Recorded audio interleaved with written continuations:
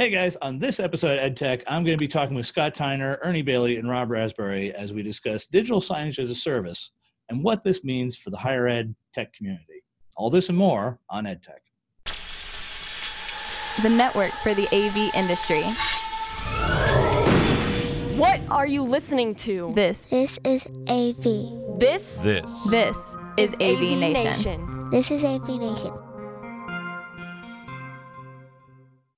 This is EdTech, episode 81, Digital Signage as a Service. Support for AV Nation is brought to you by Kramer, AV Beyond the Box. This is EdTech, the higher ed monthly tech podcast. I'm your host, Bill O'Donnell. I'm joined by Ernie Bailey. How are you, sir? Just fine. Good to hear you, sir. As well, Mr. Rob Raspberry. How are you? Good, fantastic. Huzzah. And last but not least, Mr. Scott Tyner. How are you, sir? Hey, Bill. Doing well. Glad to be here again. Yay. So first and foremost, for a lot of us, we're probably right at the tail end of exams in which, faculty and other folks have probably exhausted their patience, and all of us are suddenly looking going, yay, we can get into the classrooms and do all the maintenance that we've deferred for who knows how long at this point, such as in my case, where we're doing some planned upgrade work. And I got the best phone call this morning, and that was from our mailroom saying, hey, Bill, I think there's some big printers here for you. And I kind of went for a minute, and I'm like, I don't remember ordering printers. Oh, that's right. We ordered Epsons. Right. They make more than just projectors. I forgot about that. Anyways, bump. So going into our first article here, it's actually by our own Scott Tyner, which comes to us from Rave Pubs, and it's, as I say, and once again, I'm sure I can hear Josiah Way just kind of cringing a little bit, but this one actually makes sense. So this one actually talks about, obviously you've heard AV as a service or software as a service and things like that. And Scott actually wrote up an article in which it talked about digital signage as a service. Now, I will admit up front, if you're like me and a couple other campuses and everything, I think this is a great idea. And if you're familiar with AV as a service, digital signage as a service kind of takes this one step further. And, Scott will let you explain that in a bit. But I will just say this, as someone who's from a smaller college, or formerly college, now university, I really think it's a great idea, because right now we have folks who have just like little fiefdoms, and they're like, oh, well, I want just the School of Humanities stuff to just be shown on here. And it's like, okay, at the very least, I've at least just made sure that all the hardware is the same, that we go through a same manufacturer. So later on, if they suddenly want to go with some sort of turnkey software, we're good. But right now it's wrangling cats. So Scott, I'll let you, explain it a little bit to the audience here. Yeah, we're in much the same place. We started our digital signage systems probably 10 years ago. They started out with a Macintosh computer behind the screen, and obviously matured as time goes on. So we have a server now with players behind it. But I think everybody at my campus would say we don't do digital signage very well. There's a bunch of signs on walls. We don't really know how to make content that is attractive to people and attracts their attention. We've never done any wayfinding. We've never done any interactive type signs. And every time we put up a new sign at the request of a customer, there's a outlay there that goes with it for a monitor, for licensing, and for the box that sits behind it. Mm-hmm. So as I thought about it as a service, and I've been thinking a lot about as a service in different areas, as you kind of pointed out, to me, this seems like one that makes a ton of sense, because I think it's something that, talking to most of my peers, mm-hmm. that we don't really like. We don't really feel like we own the content that's on it. In my institution, it's small as well. And our communications office is interested in external communication more than it is in internal communication. So they kind of want to make sure we don't make a fool of ourselves on these digital signs, but don't have. Go ahead. Yeah, it's almost like you're right. It's like it's almost the internal branding portion of things. And for us, a lot of times I simply look at our marketing folks and I go, guys, this is like perfect testing grounds. You can go and put your stuff up, see how folks react to it. And they go, well, yeah, but everyone knows that we're here. And I'm like, yes, but strangely enough, if I go walking around on campus, I still see the William Patterson banner attached to just about every light post that I've ever seen. Mm-hmm. And it's, this goes back to the ye old days of when I was an integrator, and the integrator itself was Verix. And to be fair, the Berries were very nice to me about everything. I also remember the most horrendous, well, it's not horrendous, but it's the most obvious. They literally had Verix wallpaper going through at least 2 of the conference rooms, to which I looked at the guys. I'm like, what, do we need to be reminded where we are? But I get it. Now looking, if you're at a college campus kind of thing, this goes back to the signage in this regard. You can test the internal branding and you can test internal ads. And if folks respond to that positively, I'd say you'd have a better chance of, showing that off to folks externally. It's almost like doing like a focus group, and then there you go. Yeah. So I think that's one of the things we've run into is that our group, our communications group is so focused on the outside. They haven't focused a lot on the digital signs other than to give some advice. So the thought was, boy, what if somebody came in here, got together for a little while with the communications group, came up with some great templates, came up with some templates that work for the departments, and then truly offered this as a service. And when I think of as a service, I think of everything. They're doing everything. They're installing the sign. They're giving you the sign. They're taking care of the server for it. Literally all you're doing maybe is providing power and data where they're putting up a sign. Ooh. Everything else that company takes care of. And the other piece that attracts me to this, and I think that this is where as a service in general needs to grow, is it seems to be affordable. It seems to me that an integrator could get their money back on their initial outlay in a short amount of time, and then they can make money over time while we're getting the service of them taking care of our digital signage. So that's that win-win for everybody. Yeah. Now that's the thing and we've had guests on the show and everything of folks who, that's all they do are just internal signage and everything. But if you ask them, well, do you take care of like AV or anything like that? They're like, no, we just do signage. We just do student services and this and that. And which is all fair and good.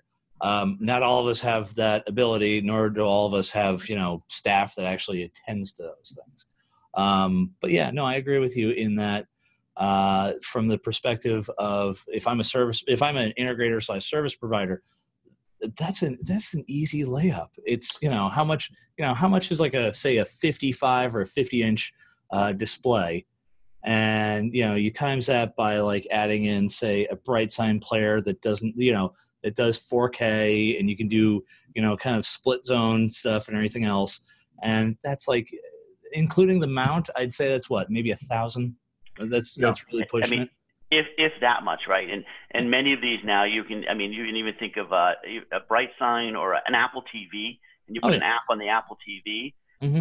So yeah, you're talking, and again, we're talking about the integrator's cost, which we know there's not much markup nowadays, but boy, if they can put these in there for the hardware, $600 to $800, they can come up with a really reasonable cost there. And that's the other piece is when somebody comes to you and says, oh, how much is this digital sign I want to put in? It's a lot easier to say, oh, it's X dollars a month than it is, well, for us to do it, it's an X $1,000 investment on your part. Yeah, that's where I think folks tend to look at. They have there's their operating budget, and then there's their like kind of deferred maintenance. Like there's like the capital cost, and then there's operating cost. If you tell them like, oh yeah, just from the capital cost is this much, they kind of going to go, oh, okay. But then you get into the upkeep and you get into everything else. If you just tell them it's like, like literally much like how a lot of us tend to lease PCs and everything, they kind of go, oh, okay, it's that much. All right. It's got a kind of a turnover and everything. Robert, Ernie, you guys in a similar boat, or it's one of those you guys look at everyone and just go, that's their own albatross to deal with. No, I think I think it's pretty much similar in most institutions, and the whole thing is you want that uniformity, and you want that ease of access. I know that some of the display companies, such as Samsung, they have third-party companies that actually create content for different channels and stuff like that. So basically, this is just taking it to a different level. And I think the advantage is having each of the departments be able to go to that one source and say, hey, this is the information I want for this event. I want to brand it like this, and then go through the Department of Communications, because I don't know how it is in most institutions, but the Department of Communications, like you said, Scott, they're concerned more with that outside presence rather than what's on campus, and that's their focus. So for them to be able to have the one spot to go to, the one place to create that content and have it approved by them, I think is absolutely brilliant.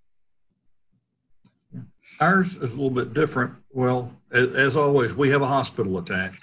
So there's a lot of marketing that goes on there. We do have a lot of visitors on our campus. So we have a robust marketing department that does digital signage. But up until recently, they've either just been, grabbing a couple of guys and going and slapping a TV on a wall with putting a small computer behind it on the network, and then sending someone, if they get a call that is not working, they send their content creator around. She quits creating content or developing pages and stuff and goes and finds a ladder and goes up and resets the computer and stuff. Or they've had workstation support come hang a TV for them. Mm-hmm. And, they see how fast they can do things. So we got dragged in recently, and we kind of like it in that we're going around to all the digital signs. We're redressing the cables behind them so they're not drooping down. The content's beautiful, but the package that's showing it, looks pretty sloppy. What? It's not normal to have a rat's nest behind the thing? Well, the rat's nest behind it would be okay. It's under it. Oh. In view. Oh, no.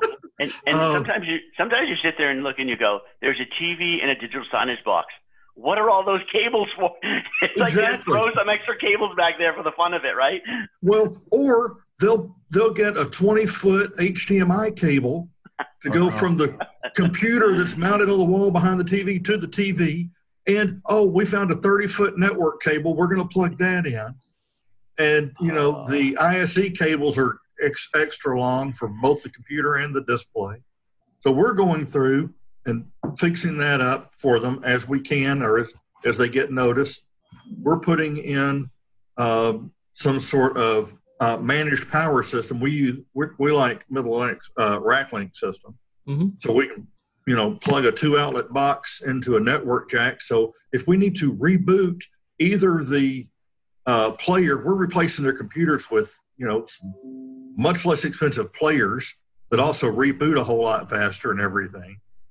And aren't looking for a keyboard and a mouse every time they reboot. Mm-hmm. So we can reboot that, or we can reboot the display or reboot both of them remotely. And that allows the content person to spend more time developing content. And so you're not going up and seeing messages, seeing a little Windows error message or RSS feed not available running across the bottom of every screen. Or my favorite, the blue screen of death. The blue screen of death, that one we can get to usually fix pretty quick. And like I said, those that we're putting in a remote power switch, we can fix them real fast. Our help desk may get noticed before anyone even realizes that it's down, mm-hmm. and we can reset it. So we're kind of providing that service for them, if you will, mm-hmm. And letting them do the content delivery, and cleaning it up. When you say they do marketing, Ernie, what kind of are you literally? Is it advertisements for the hospital itself, or are you for the hospital? Okay. We got this new clinic opening up. We've got a new big name physician coming, or we're doing free screenings for breast cancer next month, or anything like that. Yeah, and I think what you just talked about the piece that sits on the network that allows you to reboot that box. Super cool. I think fits even really well into the AV as a service model, right? Because these integrators now don't even need to come on campus. Better yet, if they're really smart, they can program some type of they ping this box on occasion, And if they don't get a response, they just reboot it. Yeah. Yeah, we have actually worked it out where, all right, separate from digital signage, we've had some issues with some of our DTP boxes, and so our programmer actually, usually around the middle of the night or so, just goes and just kind of does a cycling reboot of the stuff and everything. Now, that might actually, if you're a programmer or if you're an integrator, you just go, oh, well, at 11:30 at night, well, here, we'll just reboot the digital signage and everything. But once again, that's if I was a programmer, because, that's the easiest thing to do, but still. I do have to laugh, though, because you talk about the work that they've done. I have to admit, I think in hospitals I've been in, they have the worst digital signage installation. I mean, I've seen a TV, a monitor sitting on a wall, and a good foot or two over is the outlet, and it's like they didn't coordinate. Yeah. And it's just like, what are you doing? Yeah, or they will have already had an outlet on the wall for something else. They'll mount the TV there, and they'll mount the display will be up, and then they'll run a network cable. The network guys or the cabling guys will come over and say, well, the TV was in the way, so I put the network jack over here to the side. Thanks. These are reasons 1 through 5 why I've now spec articulating mounts for just about everything. It's not because, and as I say, it's mostly so I go, oh, you guys need to put this here. We already put it up. Although it came to bite me this morning. We had some folks who I guess decided to jury rig something in one of our classrooms, and it's a 90-inch display, so it has like the big double arm, the big double swing arms and everything. Yeah, the DTP cable got mashed within that, and I'm kind of looking. I'm like, we had it zip tied within the arms. How does this even happen? But yeah, anyway. Any of our displays that we put up, we do have the new Chief. They've got an extension kit that allows you to pull it off the wall 18 inches or so. It's just over $100. We don't buy them out without that package on it if the TV's less than 100 pounds. Yeah. So 86 inch and down. Yeah. It's is that the one that attaches to the it goes inside the mount basically. Yeah. Oh yeah. All right. So look at that. And that way, if you have something going on behind the display, instead of sending 4 people over to take the display down to replace a phone sized device, you send one guy over and he can do it by himself. Yeah, my group used that on a little video wall we put together. Because if you need to get right into the middle of those 4 televisions, you've got a problem. And so they just slide the TV right out and do the work they need to do and slide it right back in. Yeah, very slick. That's the best thing that Chief has come up with in years. Yep. Oh, actually, you know what, Scott? Have you seen the? I think it's their. Oh, geez, I have to look it up. Chief actually came up with a system that actually goes on a unistrut rail. Have you seen this? No. Oh, so yeah, you take 2 pieces of unistrut and you set it up on the wall and everything, and the thing literally hooks in and attaches to the unistrut on the wall, and it just acts as a rail system for the displays. So literally, your lateral shift is how much unistrut do you have. So they're not selling that piece in this unit, they're not selling the piece you put on the wall. You just get unistrut put on the wall and the mount goes on the TV. Yeah. That's pretty cool. Yeah. You build a railroad or a rail on the side, basically, slide all the way across. Yeah. If you line it up right. Yeah, it's literally designed for video walls and everything. So if you had, say, a 2x3 video wall set up, you would literally only need about 3 rails of unistrut, and then just click. And if I remember right, there's one set of latches that scissors out the display. I think it's about a foot or so, and then another set of latches actually lifts it up and everything. So it creates like a little kickstand, and you can actually scissor it out. So yeah. Creativity and creative people blow my mind, because you would think, boy, the monitor mount industry is pretty much settled by now, right? And yet they continue to innovate. It's like, how can you innovate? It's crazy. Hey, they're just so creative. Hey, listen, my all-time first foray into AV was actually doing it was a storefront, and they had a 3x3 video wall set up, and this was up in Boston and everything, and we had to. This was before Chief. This was well before Chief had like the fusion mounts or anything else. And we had to, like, the displays were all pin locked together and everything else. And we get there, and I just took one look, and I'm like, hey, I asked the GM, did you guys, like, flush mount the plywood and everything? No, we just put it up there. If you looked at the wall essentially went, So my first ever task was like, all right, I now have to go to Home Depot and get wood shingles. And I have to I had to shim nine mounts, and it was just one of those ones of me. It was one of those projects that almost automatically made you go, "What am I doing?" now, once again, the same thing would be what I think like three. Let's see, 1, 2, 3, 4, three or four unistrut rails, and it'd be like, "All right, here you go, I'm done." Like, you sons of. Anyways. So you can tell a good story, back in my day. Yeah, that's true. I am doing the, that is ranking up there with the back in my day. You guys don't know how good you have it with your HDMIs and your DVIs. Although I had to crimp a BNC. Oh God, that. All right, so that's the other fun bit, and I'll just ask you guys this one little quick round. In my case, I get to gut and dismantle over this coming summer. Our ballroom, and there's currently a Precis 12x8 video switcher.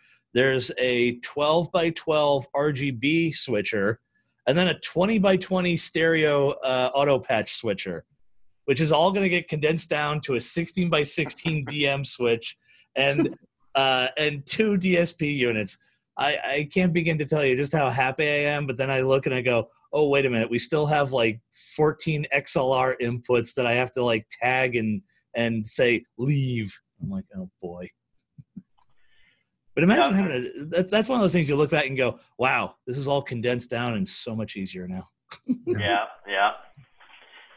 So that being said, Ernie, do you guys have any fun projects for the upcoming winter break? Obviously, we won't be here during. We've actually started our big project. Our big project is really for August, but we're starting it now. We're taking down our active learning center for a couple of weeks, and we're doing a lot of preliminary stuff to completely upgrade it to a digital system.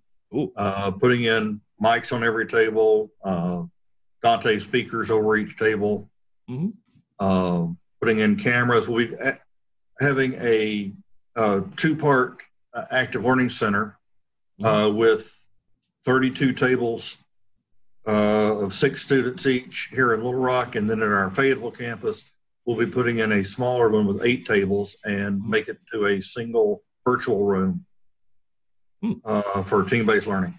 Now, all right, I will just ask this one little question. Who are you guys using for the Dante speakers? Because that's just one of those things that always kind of perks my interest. Biamp. Ah, okay. Well, excuse me, they're not Dante. They're AVB speakers, not Dante. Oh. No. Dante microphones, AVB speakers. But we got crossing the streams. Yes, we are. But I think our speakers are serial numbered 1 through 40. We had to wait for them. How new are they? Well, I'm pretty sure I can still see the fingerprint oil there. Yeah. Rob, you have any fun projects on the horizon, or? No, I mean, I believe the last time we talked, we were in the negotiations to get one of our larger auditoriums refurbished, so that's already started. Okay. One of the interesting things, and it's sort of last time we chatted, you were still herding cats in the with the giant tech show. Yeah. So it seems to have come together, fortunately, after a lot of hours of work on it. So we're happy that's gotten started. So I mean, it's pretty much a basic upgrade to a large system that just needs to be, needs to be done. Yeah, exactly. So, projector, switcher, 5 cameras, assisted listening, pretty basic stuff. All the sexy stuff. Yeah, we're pretty happy about that. Now, the smaller project that we're doing that is interesting is we had a collaboration space, a collaboration classroom in our building where our offices are, and a lot of it got changed into tutoring spaces, and there was a big donor that made some really nice improvements to the front of the building. And so we had a collaboration classroom that now had to be taken offline and made into just this general purpose classroom. And the first thing you're going is, oh my God, you're taking all this tech out and you're creating a general classroom. Well, ultimately you have to sort of look beyond that and say, hey, we have X amount of students, we need X amount of space in classrooms. What is the most optimal use for this space? And in a weird kind of way, turning into a general classroom is definitely more efficient because it allows more classes to be scheduled and more students. So it just makes sense. And so even though you shed a tear because, your pods and switchers are going away, at the same time, it's like, hey, it's for the greater good of the university. So it's okay. Yeah. I will just keep it to this on mine, and I'll just go to Scott real quick. Ours, we had to have a very heavy duty topic conversation with Crestron over the fact that we got some HD base T wall plates, which you think would not be that big of a deal, except that these are 7 floor boxes, and this is in our ballrooms, which is a single seamed carpet. And the only way to change, if we were to go to the Crestron DM floor box plates, we would actually have to rip out the FSR brackets, which means we'd also have to rip up the carpeting around the floor box. And yeah, that was one of those things of, okay, how much cursing and screaming do I want to do? And then it turned into our programmer was like, well, I want to be able to control the EDID and this and that. And I'm like, is that it? And he's like, yeah. I'm like, I'm pretty sure we can configure that on the card with DM tools and everything. And we called up Crestron, and they were like, is it still HD base T? Yeah. Are you using the HD base T certified card? Yeah. Yeah, you should be fine. So should be. No, you don't understand. Like this was going to be pain. This was like one of those, like, it's bad when even the FSR rep tells you, he's like, oh yeah, are you able to get the cover up and everything? I'm like, I'm not sure. He's like, yeah, you're going to have to muscle that. You're going to have to get some pliers and work at this. And I'm like, thanks. It's always a bad sign when even the customer service rep's like, oh, good luck. He's laughing at you. Yes. The worst part is he's right in my backyard too. They're literally one town over from us. So, Scott, you have any fun stuff on the horizon, or? No, I think like most of us, we actually closed down for just about 2 weeks tomorrow. So we did some maintenance this week. We'll do some maintenance in a few days when we come back before classes start, and we'll be up and running. We do metrics, so we know where the problems existed, and we just go and fix those kind of recurring issues over break. Yeah, the only fun one I'll leave you guys with is this one. We ended up with a free upgrade for Extron GVE because one way or another, all of a sudden we transferred, we moved the GVE server from one virtual box to the next, and then all of a sudden the database started growing by 1 gigabyte per day. And yeah, and our network folks were like, yeah, we're going to shut this down. So Extron took a look at everything, and they're like, yeah, you had to point it to a different one. They're like, you know what, we'll just upgrade the whole thing right now because you're at 2.6. We're just going to bring you up to the current version, and we're just going to do a clean install entirely. I'm like, cool. So we'll see what funness pops out of that. But yeah. So otherwise, folks, once again, this has been EdTech. You can happily find me on LinkedIn as well as the occasional Twitter at the original OD. Ernie, where can the fine folks find you at? You can find me on LinkedIn. All right. Rob? LinkedIn. There we go. And Mr. Tyner? Hey, Billy, you can find me on Twitter mostly, and you do have a profile on LinkedIn as well. Oh, there you go. Once again, this has been EdTech, the Higher Ed Monthly Tech Podcast. This is part of the AV Nation family of podcasts. Once again, this is EdTech.